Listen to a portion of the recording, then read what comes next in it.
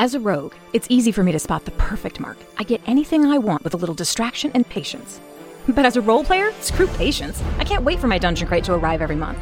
Dungeon Crate brings me amazing RPG accessories like dice, minis, adventures, and lots more.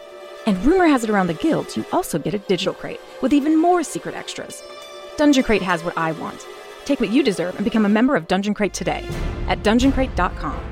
And use the coupon code APPENDIXDC for $5 off any new subscription. I have absolutely no idea what we're doing here, or what I'm doing here, or what this place is about, but I am determined to enjoy myself. Now you want to talk about reading? Let's talk about reading. Let me tell you of the days of high adventure. The book served as a passageway to the evil worlds beyond. Ready to go, Doc? Oh, yes, my dear fellow. I'll just check the gyroscopes. Hello, and welcome back to the Appendix N Book Club podcast. I'm your co-host, Hoy, and with me as always is that resurrected super warrior, Jeff Goad. Hello. This week, we'll be reading A. Merritt's Dwellers in the Mirage with our very special guest, Jeanette Ng, author and game designer, winner of the Best Newcomer Award at the British Fantasy Awards in 2018, and the 2019 Astounding Award for Best New Writer. Hello, Jeanette. Hello. Thanks for joining us. So, Jeanette, how did you get into role-playing games, and what is your history with fantasy fiction? Role-playing games-wise, I got into live role-play first, which I believe is not the most normal route. I was at Durham University. It was Freshers' Fair, the first week of being at university, and I met these people who were waving foam swords around and wearing silly costumes, and I was like, yes, I want to do that too. So I got into costuming. I made ridiculous costumes. I made myself a tea tunic, and got a sword and slashed a lot of people. And yeah, that's how I got started. I played a lot more characters since then, and some best games. I ran the local game for too many years.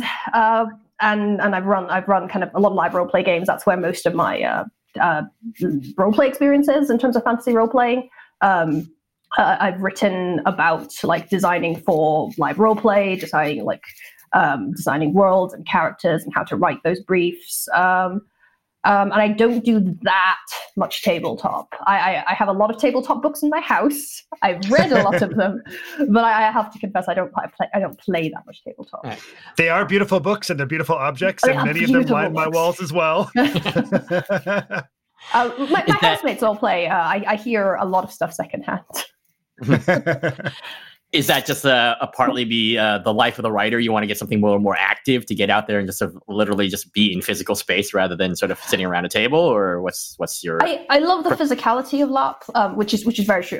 I like the limitation in tabletop roleplay that I can't get over is the fact that only one person can be doing anything at any given point, and being a very anxious person. I can get very like, I stab them with a sword. I don't want to describe what I'm doing for 5 paragraphs. Whereas in live role play, you sort of just do it, and I don't have to worry about taking up people's attention. I know that sounds really weird, but no, that makes a lot of sense. That's my weird anxiety about tabletop role play. No, I've definitely observed that. And I'm sure, Jeff, you have as a game master, that there's very different ways of processing information at the table and how to balance that out. And then, and also that feeling, am I serving the table as well as myself? Whether you're a game master or a player. So I can see that. And I definitely have a fair amount of anxiety with that stuff too. Like I'm a big tabletop gamer. I love it. But oftentimes when it's not my turn and I'm not in the spotlight, you will find me kind of fidgeting with dice and making little dice sounds. And I'm paying attention, but like I need to be doing something with my hands or something. Otherwise, I'm just getting too anxious. Mm-hmm. Whereas in LARP, if I give a big speech and people don't want to listen to me, they just leave the room, which is fine. They're allowed to do that. That's part of the game. Exactly. They can have their scene somewhere else. Yeah, they have their scene somewhere else. So that's how I cope. And I love attention. That's the other thing. I do love attention. I just. So how about your getting into fantasy fiction? What was your? I think I read Mercedes Lackey when I was like 12.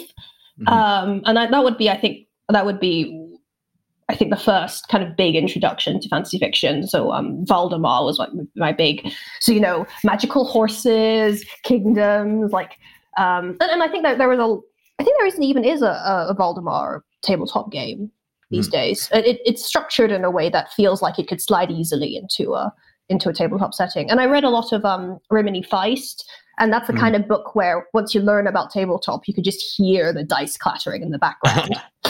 Now, were you? This is while you were still growing up in Hong Kong, or had you come to the UK yes, by this point? I was still in Hong Kong at that point. I bought a lot of them secondhand at the school fair. Someone must have like moved away, because at one point we had just dozens and dozens of Dragonlance novels. Just like absolute dozens of them. I assume someone moved and just donated their entire collection. So I know more about Dragonlance than I have any right to, nor do I. I don't care about Dragonlance, but I read so many when I was a teenager. And have you done much reading of the kind of pulp era, or the kind of era leading up through like maybe the 1970s, kind of the early kind of proto fantasy fiction? Not a huge amount. I'm more versed in like a lot of the romantics, Mary Shelley. I mean that's a lot of like. I did a degree in literature, and that's. So I can reel you off like Tolkien's inspirations, but I haven't actually read as much in that. And you're also a medievalist by training, is that right? Yes, I'm a medievalist by training. I did Old Norse. I wrote my thesis on Valkyries, Brynhild, and Sigurd, and all the rest of it, Poetic Edda. When did that start appealing to you? That was when you came to the UK, or was it already when you were in Hong Kong? That had a great when I was in Hong Kong, I was reading about Vikings, and like I sort of read all. I was really into mythology, as like a lot of kids are. So I read like all of the Greek mythology, and I read all of Norse mythology, and then I kind of got stuck on the Norse for some reason. I honestly can't tell you why, but I don't know. Women with swords was cool. My first grade teacher was Swedish, so she introduced us to a lot of that stuff too. So it was pretty funny. All right. So we are reading A. Merritt's Dwellers in the Mirage. Jeff, do you have a Gygaxian word of the week for us? Well, before we do that, let's discuss which edition of the book we're working with. So I've got a paperback here. I've got the 1967 Avon paperback, and this has the Douglas Rosa cover. And here we have a very blonde, very strong, very handsome, very capable, shirtless man with his bloody sword, and he's fighting a big black octopus. Hoy, which version are you working with? I read a 99-cent version on the Kindle, but then I also went to freeread.com.au, Roy Glashan's site in Australia, and that has the Argosy ending. The as Jeanette will talk to us about, it's the quote-unquote happy ending. And which version are you reading, Jeanette? I don't know. I read like the 99p one on Kindle as well, so I'm not sure. It's the one with the sad ending. That's as much as I can tell you. All right. So I think you're the one who has the different ending. Then that's great. Right. So I did pull it up, the sad ending, but yes, that's nice. The one quote unquote sad. Yeah, quote unquote sad. Right. So then our Gygaxian word of the day is suff. Suff. And suff is found in the very first paragraph of the story. It says, I raised my head, listening, not only with my ears, but with every square inch of my skin, waiting for recurrence of the sound that had awakened me. There was silence, utter silence, no soughing in the boughs of the spruces clustered around the little camp, no stirring of furtive life in the underbrush. So that is the word suff. And suff means to make a moaning or a whistling or a rushing sound, such as the wind in the trees or the sea, etc. So that is our Gygaxian word of the day. So heading on into the library and chatting about Dwellers in the Mirage, I guess we can start with a nice broad question and say, Jeanette, what did you think of Dwellers in the Mirage? Oh, it was really, really interesting. Where to begin? So the thing about Dwellers in the Mirage is I don't feel like you could discuss it without discussing the plight of Uyghurs right now in China. Right. Because this book is quite racist about them. And the racism is very much in the same vein as the racism that is practiced by the Chinese Communist Party right now. The CCP's treatment of them, putting them in re-education camps, and the way that, Xinjiang is now turning into this police state, all that comes back down to a perception of them as other, this perception of them as being this diminished, mixed race, that they can never be Chinese, and this because of their customs, of their people, and like all that stuff is bound up and like at the heart of this book. And so it's really hard to kind of separate it. Like, and I know that, I want to have a lot of fun discussing it in terms of like, it's pulp, it's meant to be fun, but it's just very, it's very timely for me to read this because of all that relevance. And I probably should just summarize briefly what I mean by all this, because I don't know how much I'm expecting the listener to have read the book. But the hero of our story, Leaf, he's said to be a genetic throwback, an atavism. So much like, hens who have teeth, I don't know, people who have vestigial tails. He is a Norse throwback to the extent that he has like the genetic memories of this great Aryan Übermensch. And he is the great conquering hero. And the thing is about this entire narrative where he's his blood is being tested because his blood is purer than everyone else's, and that he's the one who could do the ritual that could revive the Uyghur race. Oh god, it's so fucking racist. It just won't stop. Like every time it comes up, it's just it keeps using words like diminished and like their blood is diluted. Yep, and pure blood and ancient blood and the ancient race. And blood, the ancient blood weakened. And it's very repetitive. And I'm repetitive here because the story itself is repetitive. Like, ancient blood weakened, starved as it weakened. But it's enough to clamor against extinction, stuff like that. And the thing is, This was written was published in 1932. 1931, the Uyghur people were actually beginning their rebellion against the Han Chinese. And in 33, which is admittedly after the publication of this book, in 33, that is the founding of the Islamic Republic of East Turkestan. And that is not a coincidence. Like this entire, he, in the first half of the book where he has his whole flashback where he interacts with the Uyghur people and he does this great ritual where he's reviving them by sacrificing this poor pregnant child. I say child because the book says child. It's very insistent that she's a child and not a woman, because which woman gets to be a woman? But that is a child. So we're not going to dwell on how uncomfortable that is, but I'm just going to put that there. And he sacrifices that to the Kraken, and then the priest is like, yes, we're now going to revive ourselves. We're finally, Uyghur land will exist, and we'll be people by the people by the ancient race again. If you stay here and lead us, and he doesn't, obviously doesn't, and he goes off and had other adventures. But all that. Published in 1932, it is no coincidence that 1931 the rebellion happened, and Merritt was doing a lot of research in this, like Fairchild and Burr, the people that Leaf travels with. They're real people they're real people who did real, science. Right. And that was a real expedition that he's referencing. Really? I had no idea.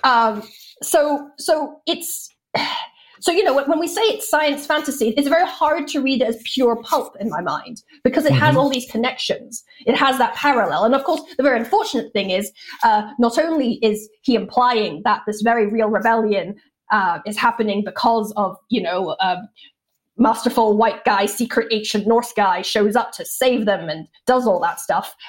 Because in the real world, the Islamic Republic of East Turkestan was defeated, there was almost this kind of the weird implication, and this is not intentional on his behalf, but this implication that it failed because white guy didn't stay around, if you see what I mean. Yeah. Oh, interesting. And so so that is not the author's fault, but it just all compounds in this, and I'm just reading it going, wow. Was the perception of, I mean, always the Han probably have this perception of the Uyghurs as alien and other and peripheral barbarians, but do you know what the Western perception of the Uyghurs was at that point? Was Merritt's perception typical? So it's quite interesting because they featured quite, I think this is where Merritt gets it from. They feature relatively heavily in a lot of the pseudo sciencey stuff, like Sacred Symbols of Mu has like an allegedly Uyghur sculpture on its cover, for example, and that's 1933 James Churchward. And this is all the kind of like pseudoscience-y stuff that like Lovecraft later draws on. This is all like Madame Blavatsky kind of stuff. Yeah. Like this is like the secret Atlanteans, lost civilization stuff, and the Uyghurs featured relatively heavily in that narrative, and this idea of diminished races, because the thing about the Uyghurs, and a lot of people think they look a bit white. I think that's the simplest way to put it. Right. And because of that, people come up with all these little racist, eugenic, diminished race bullshit to explain this or that about them. There's some sort of primordial descendant of the uber white race. And that's where it comes from. And like it comes up to today still a lot, like with kind of the way Han Chinese talk about them, because they're like, they're because of the way that they say, well, they're not really a people because they're not, because they're mixed race. They're totally not really an ethnic group because of all these things. So therefore they're not deserving of any protection. Yeah, exactly. And then so on and so forth. It's all, and it's all here. And that's. Yeah. And one of the things because I know nothing about the Uyghurs and the Han, but I know one of the things that was coming up for me while reading this was I was thinking about Mormonism and the Book of Mormon, and how there's this whole story about how Joseph Smith, how the Native Americans in America were originally blonde-haired, blue-eyed white people who were then cursed by God with dark skin or whatever. And I feel like there's this kind of common trope within Western fiction to talk about the secret blonde hair, blue-eyed roots of these ancient peoples as a way of kind of justifying white people coming in and taking these areas over. Because truly, if this story were true, then these areas were historically ours, and now we're here to reclaim them. It seems to be kind of like a justification of colonialism and the expansion of like white empires too. Yes, very much so. I think that there's also this idea that their complexion, their what they look like is justification for why they're diminished. Like, like why is dark skin bad? Basically, I think is and like the hierarchy here is quite acute, where when they go into the Mirage, you have the also slightly diminished red-haired people, because they're not blonde like him. They're not as good as him.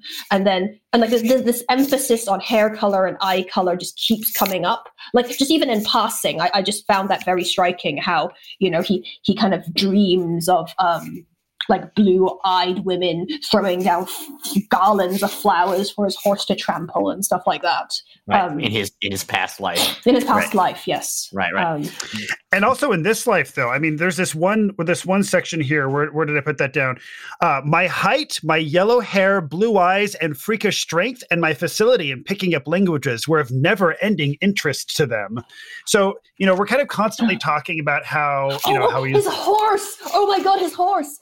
Like they bring him a horse that's bigger than all the other horses, and it's a stallion, and it's like so big, and it's the only horse that's big enough to carry him because he's so big. And it's like, wow, is this a metaphor for your penis? Oh my gosh. Just so that section. And also, we're introduced to his Native American buddy, Jim. And kind of all throughout it, like they're blood brothers, they're like best buddies, they've like become the closest friends in the world. Yet like he's just kind of casually calling him Redskin or being like, hey, get over here, Indian.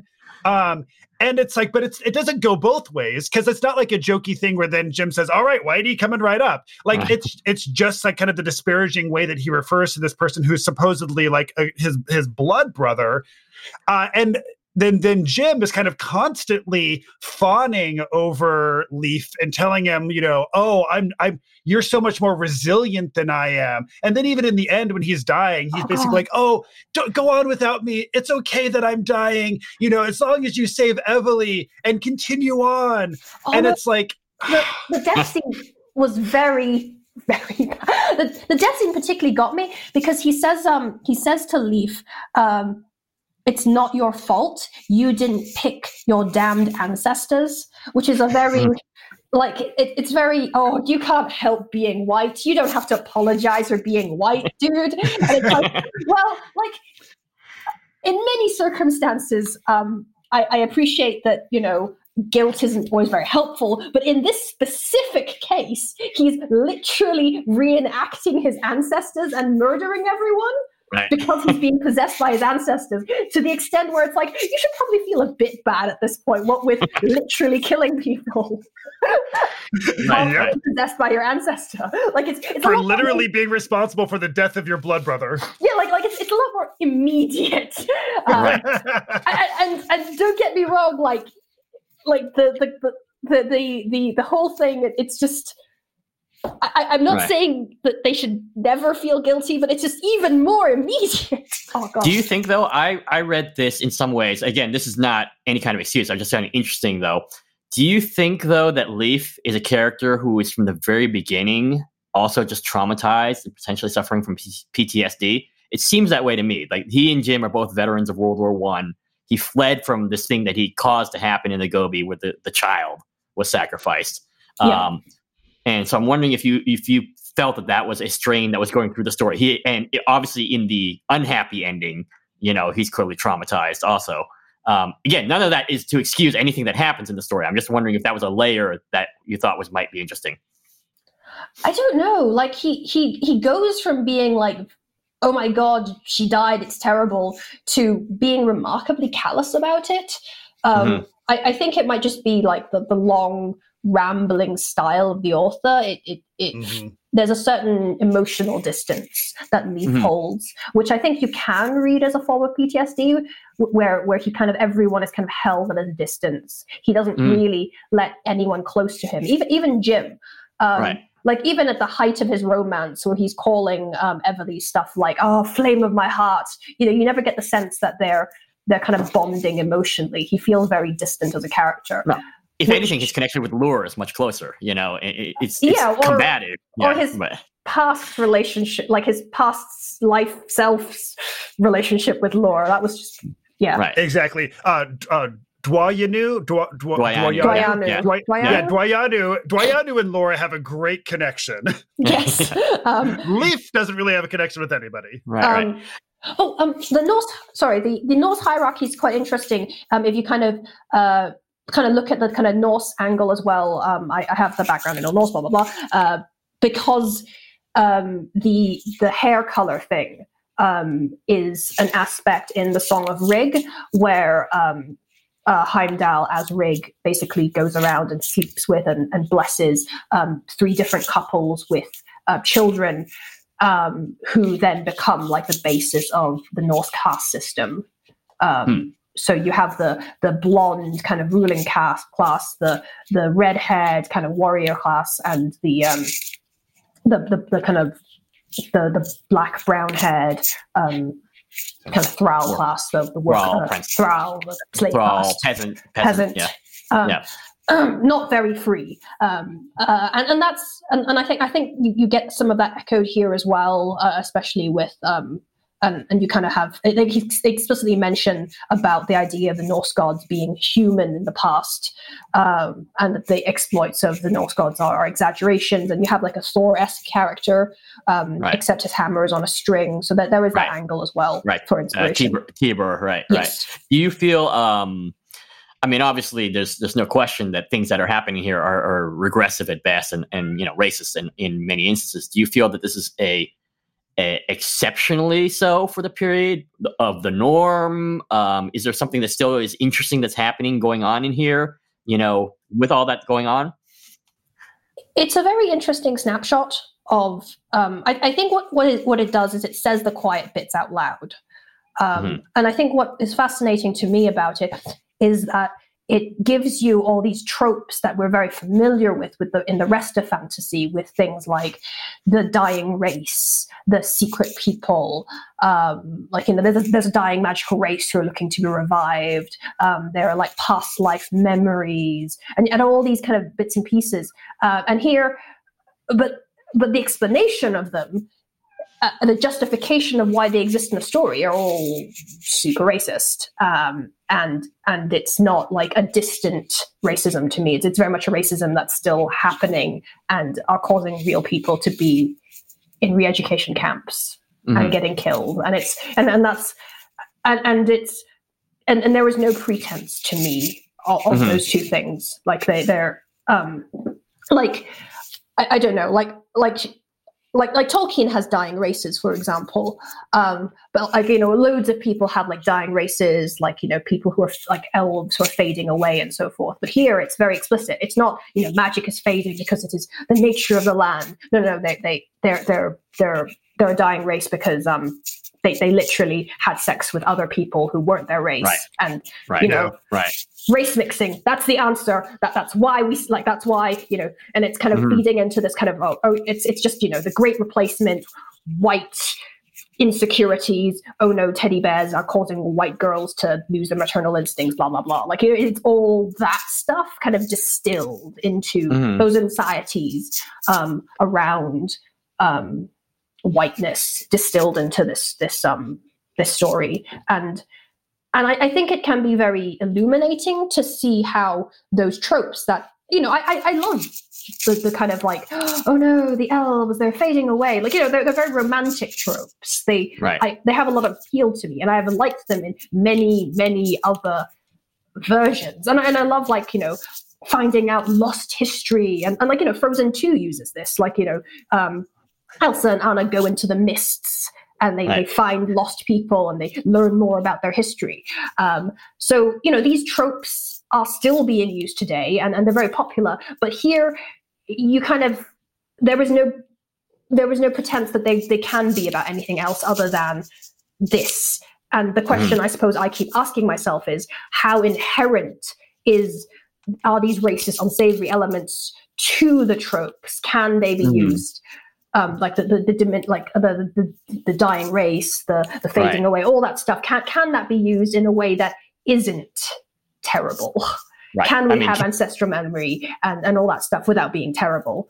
Right. Can we have orcs in our D&D game and have it not be racist? Yeah. Yeah, and then that's or at least not too racist. Sure. Yeah, and I definitely think there are contexts in which you can make that work. Like, as you're talking about ancestral memory, I start thinking about things like inherited trauma, for example. Like there are these studies that were done on rabbits where they introduced these rabbits to electroshock therapy when there was a specific smell that was introduced. And one thing they discovered is that the children and the grandchildren of those rabbits, when they were introduced to that smell, they went into a panic, even though they weren't being electrocuted. It's solely coming down from their inherited trauma. So I definitely think there are interesting ways that you can explore things like this and kind of remove the racial element to it. But yeah, the way it's usually been done has been steeped in racism. Yeah. And one thing that I also think is really interesting that I would love to chat with you about is a lot of the stories that we've been reading from this era, Lurker in the Threshold, The Case of Charles Dexter Ward, Darker Than You Think, deal with the story of our protagonist who ends up getting in touch with this kind of primal ancestral version of himself, and it takes this person over, and they lose their identity in this and end up committing horrific acts while being possessed by this like ancestor form. And I feel like this is a really common thing that we're seeing in the fiction of the era that's not really something we see too often in our fiction today. I'm wondering, do you guys have any theories as to why that particular trope was so common then and not seen so often now? My take on it, and I think I mentioned this in the book club, is partly it's a struggle with modernity, right? And you know, the whole world, but obviously Western Europe was very traumatized by emerging out of World War I, which at that point was the most destructive war, you know, at the sheer number terms in human history. So they're looking back to a past, but is there really a past that's worth looking back to? Tolkien seems to think there is, but maybe, you know, someone who's a little bit more cynical, Robert E. Howard, said, no, we've always been like this. You know, you can look back to this, but we've always been like this, right? I mean, there's more to that than that, but I think that's one of the things that is maybe part of that struggle. This is the time where there was a shift in the idea of whiteness and how it's defined, and basically the justification of why white people are better than everyone else and should take them over. So in different eras, there were different justifications, just as there were shifting definitions of who gets to be white. I mean, his surname Langdon, Langdon men are dark and slender and thin-lipped. Like, it's an implication that, you know, his mother married like an Italian, like people who we would now perhaps can still consider to be white, but in the 30s that was a very different landscape because whiteness is a social construct fundamentally.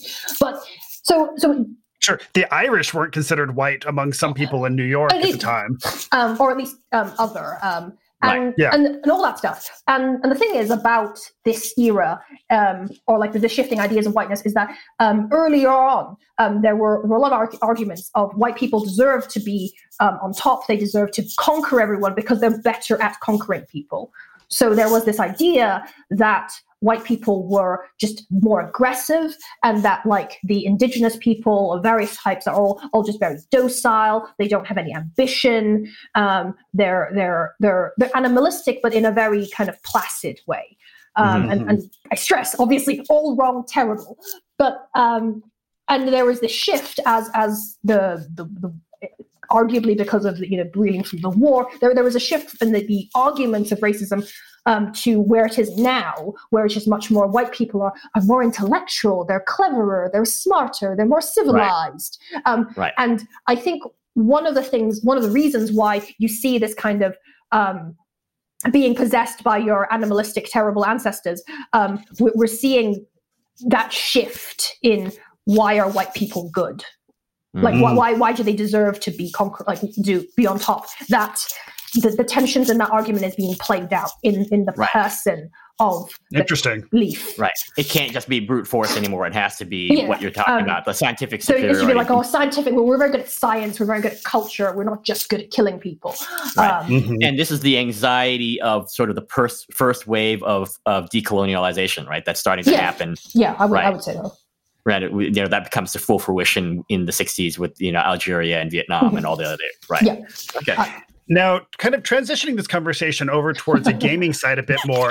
And this is great. I'm loving this conversation. But one thing that is interesting to me, though, is, many of the things that we're reading as a part of this project, we're reading just because Gary Gygax said, hey, read stuff by this author. But Gary Gygax very specifically listed this title as a title to be read because it inspired Dungeons & Dragons and can inspire your gaming today. So I'm curious, while you were reading this story, was there anything that was really sticking out to you as to why perhaps this is a title that was specifically cited as inspiration? I don't know. Like, I just like. He has like an artifact and it glows and it proves like you could sort of imagine that encounter in your like adventure manual, like, it's a magic ring. You have a magic ring and it's the ring of Kalkru. Yeah, it's gonna glow when Leaf, like, when your PC holds it, and this like I can sort of see the shape of those things as like hooks I wouldn't even say like, the story is particularly episodic in the sort of discrete encounters way that you sort of think about a D&D campaign. But maybe my exposure to D&D is very limited in that regard. Well, let's look at it another way. You are a very experienced LARP player and designer, and here we have at least 3 distinct factions, right? We have the sort of people who want to maintain the status quo of worshiping Kalkru, and the women and the other people who are originally part of the society who've escaped and set up their own sort of fugitive slave city, for lack of a better word. And then we have the Goldlings. Is that something that you could work with in a LARP game? I mean, is the faction to play something, I suppose that's a quite interesting thing about it as a book, that it doesn't actually have that many characters. It has more factions than it has characters in some ways. Like he shows up, in Mongolia, and Fairchild and Burr are mentioned by name, but they're in real life real people, whereas the people he encounters, they're all very faceless, and there's this kind of focus on the main characters. He encounters the captain, who follows him like a dog, who obeys him like a dog. It repeats like a dog twice, so I feel like I have to too. And like stuff like that, where these people, like, except for like the people who get names, it's just very few. There is Lur, there is Everly, there's like and there's Jim, obviously, but it's very, very small, the cast. And I think that is actually something that might reflect a lot of tabletop games, where there is a very distinct separation between the player characters, or at least the main characters, as the kind of the other people who are just basically part of their faction. And they're there to express the will of their faction, because it's a way you abstract large groups of characters, like background NPCs in roleplay games, where you have a large faction, and they show up, but they're basically faceless. They're not right. You have a faction individual characters. They're there to represent their faction to the players. If you were to take this story and maybe talk about, maybe we take it back into time, right? So these factions have been set into place because they basically created a treaty. They broke the bridge. Is that something like, could you see like creating a LARP about that, maybe that segment, that snapshot in time of how they came to the treaty or something like that, or any stage of the society? Do you think that would be interesting? I think that, like, I think that is. Yeah, no, you're right. That I think you're definitely onto something about the way the factions feed very nicely into the way we talk about like live roleplay games or roleplay games in general, and trying to write. And then there are definitely possibilities of stories there. LARPs I'm familiar with. Like there are 2 types of LARPs that you kind of run. Like there's the kind of linear, where you go through a series of encounters. So usually there's not necessarily as much in terms of factions, where you're just kind of throwing, like, here are some guards, here is a group of farmers, and they tell the plot to the characters they walk past down a linear path. But like, in terms of factional stuff, I think that's and then negotiating a treaty is always a good LARP scenario, because people can argue at each other and murder each other in the dark about it. Right. And even in the sort of overlord society, there's a number of factions, right? Because Lure has one set of interests, Tibor has another set of interests. However, these costume requirements would not fly in a live roleplay game. I'm just saying. None of these women wear clothes. Right. That's true. At most, they're wearing a thin belt. Right.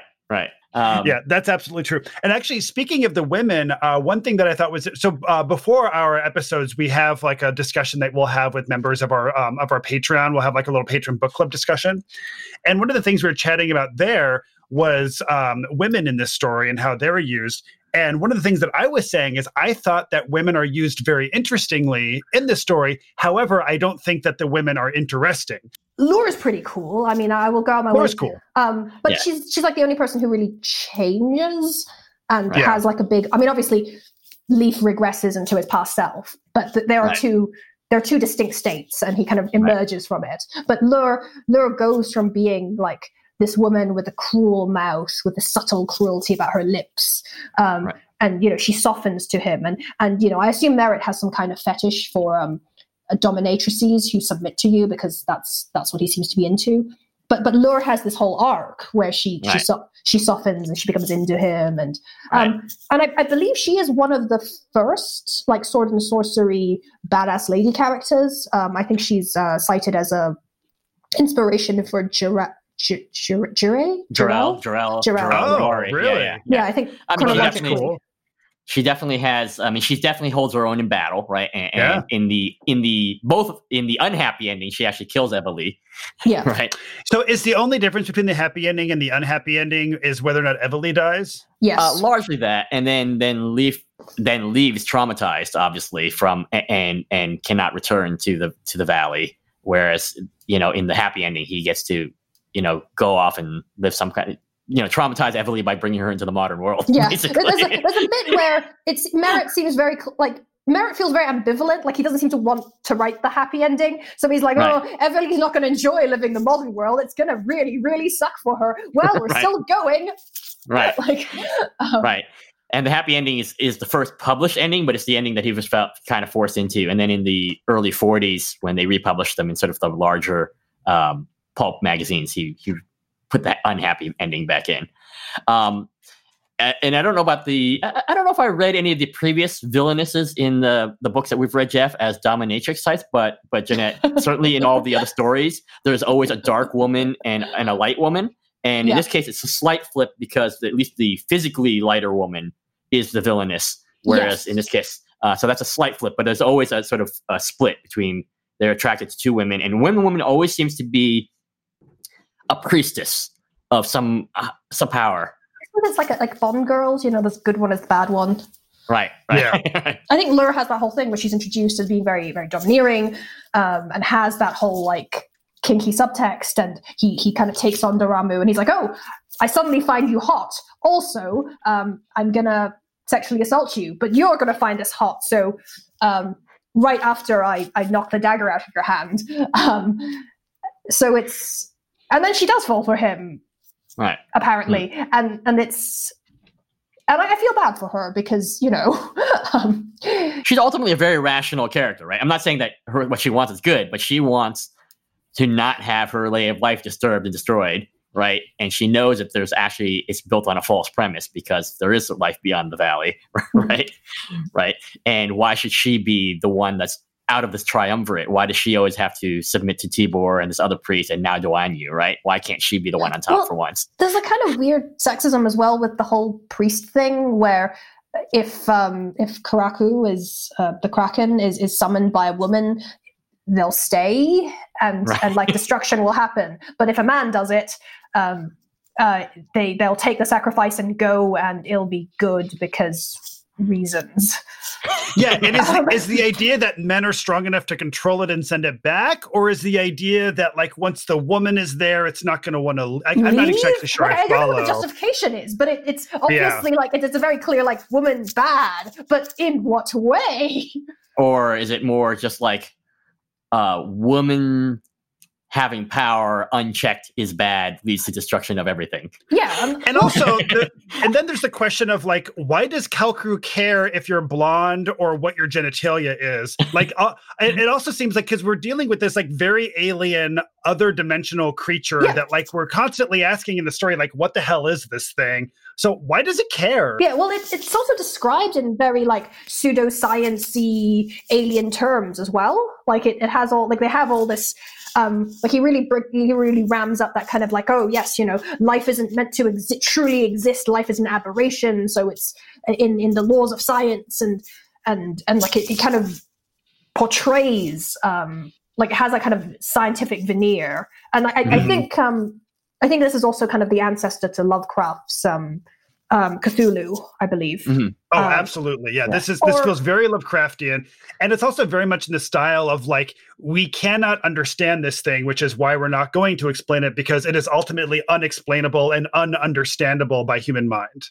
Which I dig. I really appreciate when an author doesn't over-explain everything. He explains a lot, though. You only use 10% of your brain. The other 80% is ancestral memories. Right. He really wants to explain those bits to you in a way that if he didn't, it would seem like he really goes into the details of like where the like this idea that like it feels like he's cribbing from like anthropology books he might be reading at the time, but and I don't have the time to kind of go through and actually tell you which ones, but it feels like that's what he's been reading. I mean, I think that was definitely his inclination. I mean, he was a journalist by training. He did have a lot of fascination with, other cultures, not necessarily in a positive way from our point of view. But so I think that he wanted to give it that veneer of reality, like this thing is actually happening or it could be happening right now. Certainly with the moon pool, that was the case, Jeff, right? Because that was like supposedly a report back to the Scientific Society, right? Even with his very lush prose, he wants to give it a sort of like, well, this is happening right over the hill, right? You just haven't gone far enough into Alaska to find this valley, but I tell you, it's there. It's totally there. So now, if we took this story and we stripped out Leaf and we stripped out all of the ancestral aspects of this storyline, and we just have these factions and we just have Kalkru and we just kind of have like the setting and the story as presented, would this be an interesting role-playing game hex crawl? I don't know what's left. Like I really like, because you're still having like a diminutive, like noble, savagey, childlike people versus the Amazonian lady warriors who are naked all the time, who are ruled by dudes for reasons. Because they're very implicitly matriarchal, except for the triumvirate has two dudes, and it's sort of like, oh, that's weird. I thought like you're full of no, that's not a thing. So I'm like I genuinely am not sure what is left when you sort of strip it all away. Right. So how much do you have to add back in to make it workable? Yeah, because you have to add something back in to flesh them out. It's like, okay, maybe the matriarchal society isn't like weirdly creepy and like, and then also what do you do there? So I'm not sure what the answer is. And it's like, well, if you're just back down to like, well, there are two factions and they had a peace treaty in the past, and now one of them is breaking it for reasons, and it's like, well, that's workable, but that is almost vague to the point of generic. Right. So I'm guessing if you were to put together a list of books to read for inspiration for your gaming, this would probably not be on it. No, but I would say it's very interesting as a historical document into like the history of the genre. As I said before, I think it's very naked, and that's. I don't just mean the women. It's very naked in the tropes and how it justifies them, and I think that is genuinely super interesting. Right, I agree, and that was one thing that I really loved about your acceptance speech at the Astounding Award. What is? I'm sorry, Hoy. What is it? Astounding Award for Best Newcomer, Best New Writer. I loved when you said these are the bones of the genre we were given. Like, I feel like this is like. I feel like what you said right there, like, is so applicable to Dwellers in the Mirage. But you could see echoes of it still. I think that's what like I feel. That's what makes me feel uncomfortable about it. It's not like, oh, none of this exists anymore. Like you go into the mist and there are people there and they're like that is literally. And I love Frozen 2, but I can. And I don't think Frozen 2 has the same themes or the same racism by any stretch of the imagination. But it has that shape. And it's what does that mean? You know? Any Lost World narrative is potentially neo-colonialist, right? If it's not and that is also true. So that is the bones of the genre. So I mean, it's certainly I see. We mentioned Lovecraft. Certainly, I see influences on Robert E. Howard. This would sort of been contemporary with his Cull stories, sort of precede the Conan stories by 6 months, Jeff, or a year? Is that what we looked up earlier? Yeah. So the first installment of Dwellers in the Mirage was January of 32, and the first Conan story was published in December of 32. Yeah. So in that era, the Wolf Hood is cool. I would like to own a Wolf Hood. Yes, right. And have falcons and wolves that do your bidding. Yeah, that would be nice. I can get with that. And that was pretty sweet when Lore shed a tear over her falcon with the broken wing and her 2 or 3 dead wolves. Right. I mean, I have to say that this book I thought was genuinely exciting in a lot of scenes, not necessarily in the service of good, but like the actual battle to take back the city of the escaped slaves was really exciting. It's just that it was like you were literally seeing it through the eyes of the evil characters. Yeah. You know? And also like the naked painted women climbing across the wall through the mists to like infiltrate the tower. Yeah. I also thought like, you know, we're using these women as just kind of cannon fodder, but also is also really fascinating and a fun and kind of a heart-pounding moment too. Right. Well, I mean, they're cannon fodder, but they're also falls back into the Special Forces Dirty Dozen kind of story, because they're those people going there on the suicide mission, right? And they're picked specifically for their skill. It's not just any random group of 12 women just climb over there and fall into the and their weight. Right. That too. Oh, yeah, they're very specific about that weight. Right. Sorry, it's. I think it's partly the lush prose. It does that thing where it repeats words. So just certain words get very lodged in my brain because it literally repeats them. Like I can't get out of my head like the golden pygmies, the little people. They just keep getting called childlike because he would say the word like children. They're so curious. They swarm at me like children, and he'll say the word child or a variation on child like 3 or 4 times, and it's And the rhythm of his prose is something that I do. I don't hate it. It has a good rhythm to it. The repetition is nice, but because the words he repeats are inevitably something very eyebrow raising, it sort of drums it into my head in a way that I think some other authors, even Lovecraft, like I don't notice as much because it doesn't have that same level of repetition. If you see what I'm getting at. Right. Yes. I mean, I actually am genuinely interested because we're talking to you. You're a novelist and a major award winning. So as a craft, looking at his craft, what you mentioned the repetition, which I think is very deliberate, obviously, because create a sort of rhythm and sort of a dreamlike state. Yeah. What other elements of his craft do you find interesting, either both in a positive or a negative way, as far as telling the story? The structure is quite interesting in terms of like he has the kind of, and I think that's an artifact of it being serialized. So, you know, you have the opening, he hears the kind of distant drum, and then we kind of have this like multiple chapter long flashback. And that's the sort of thing that we just don't do now in modern fiction.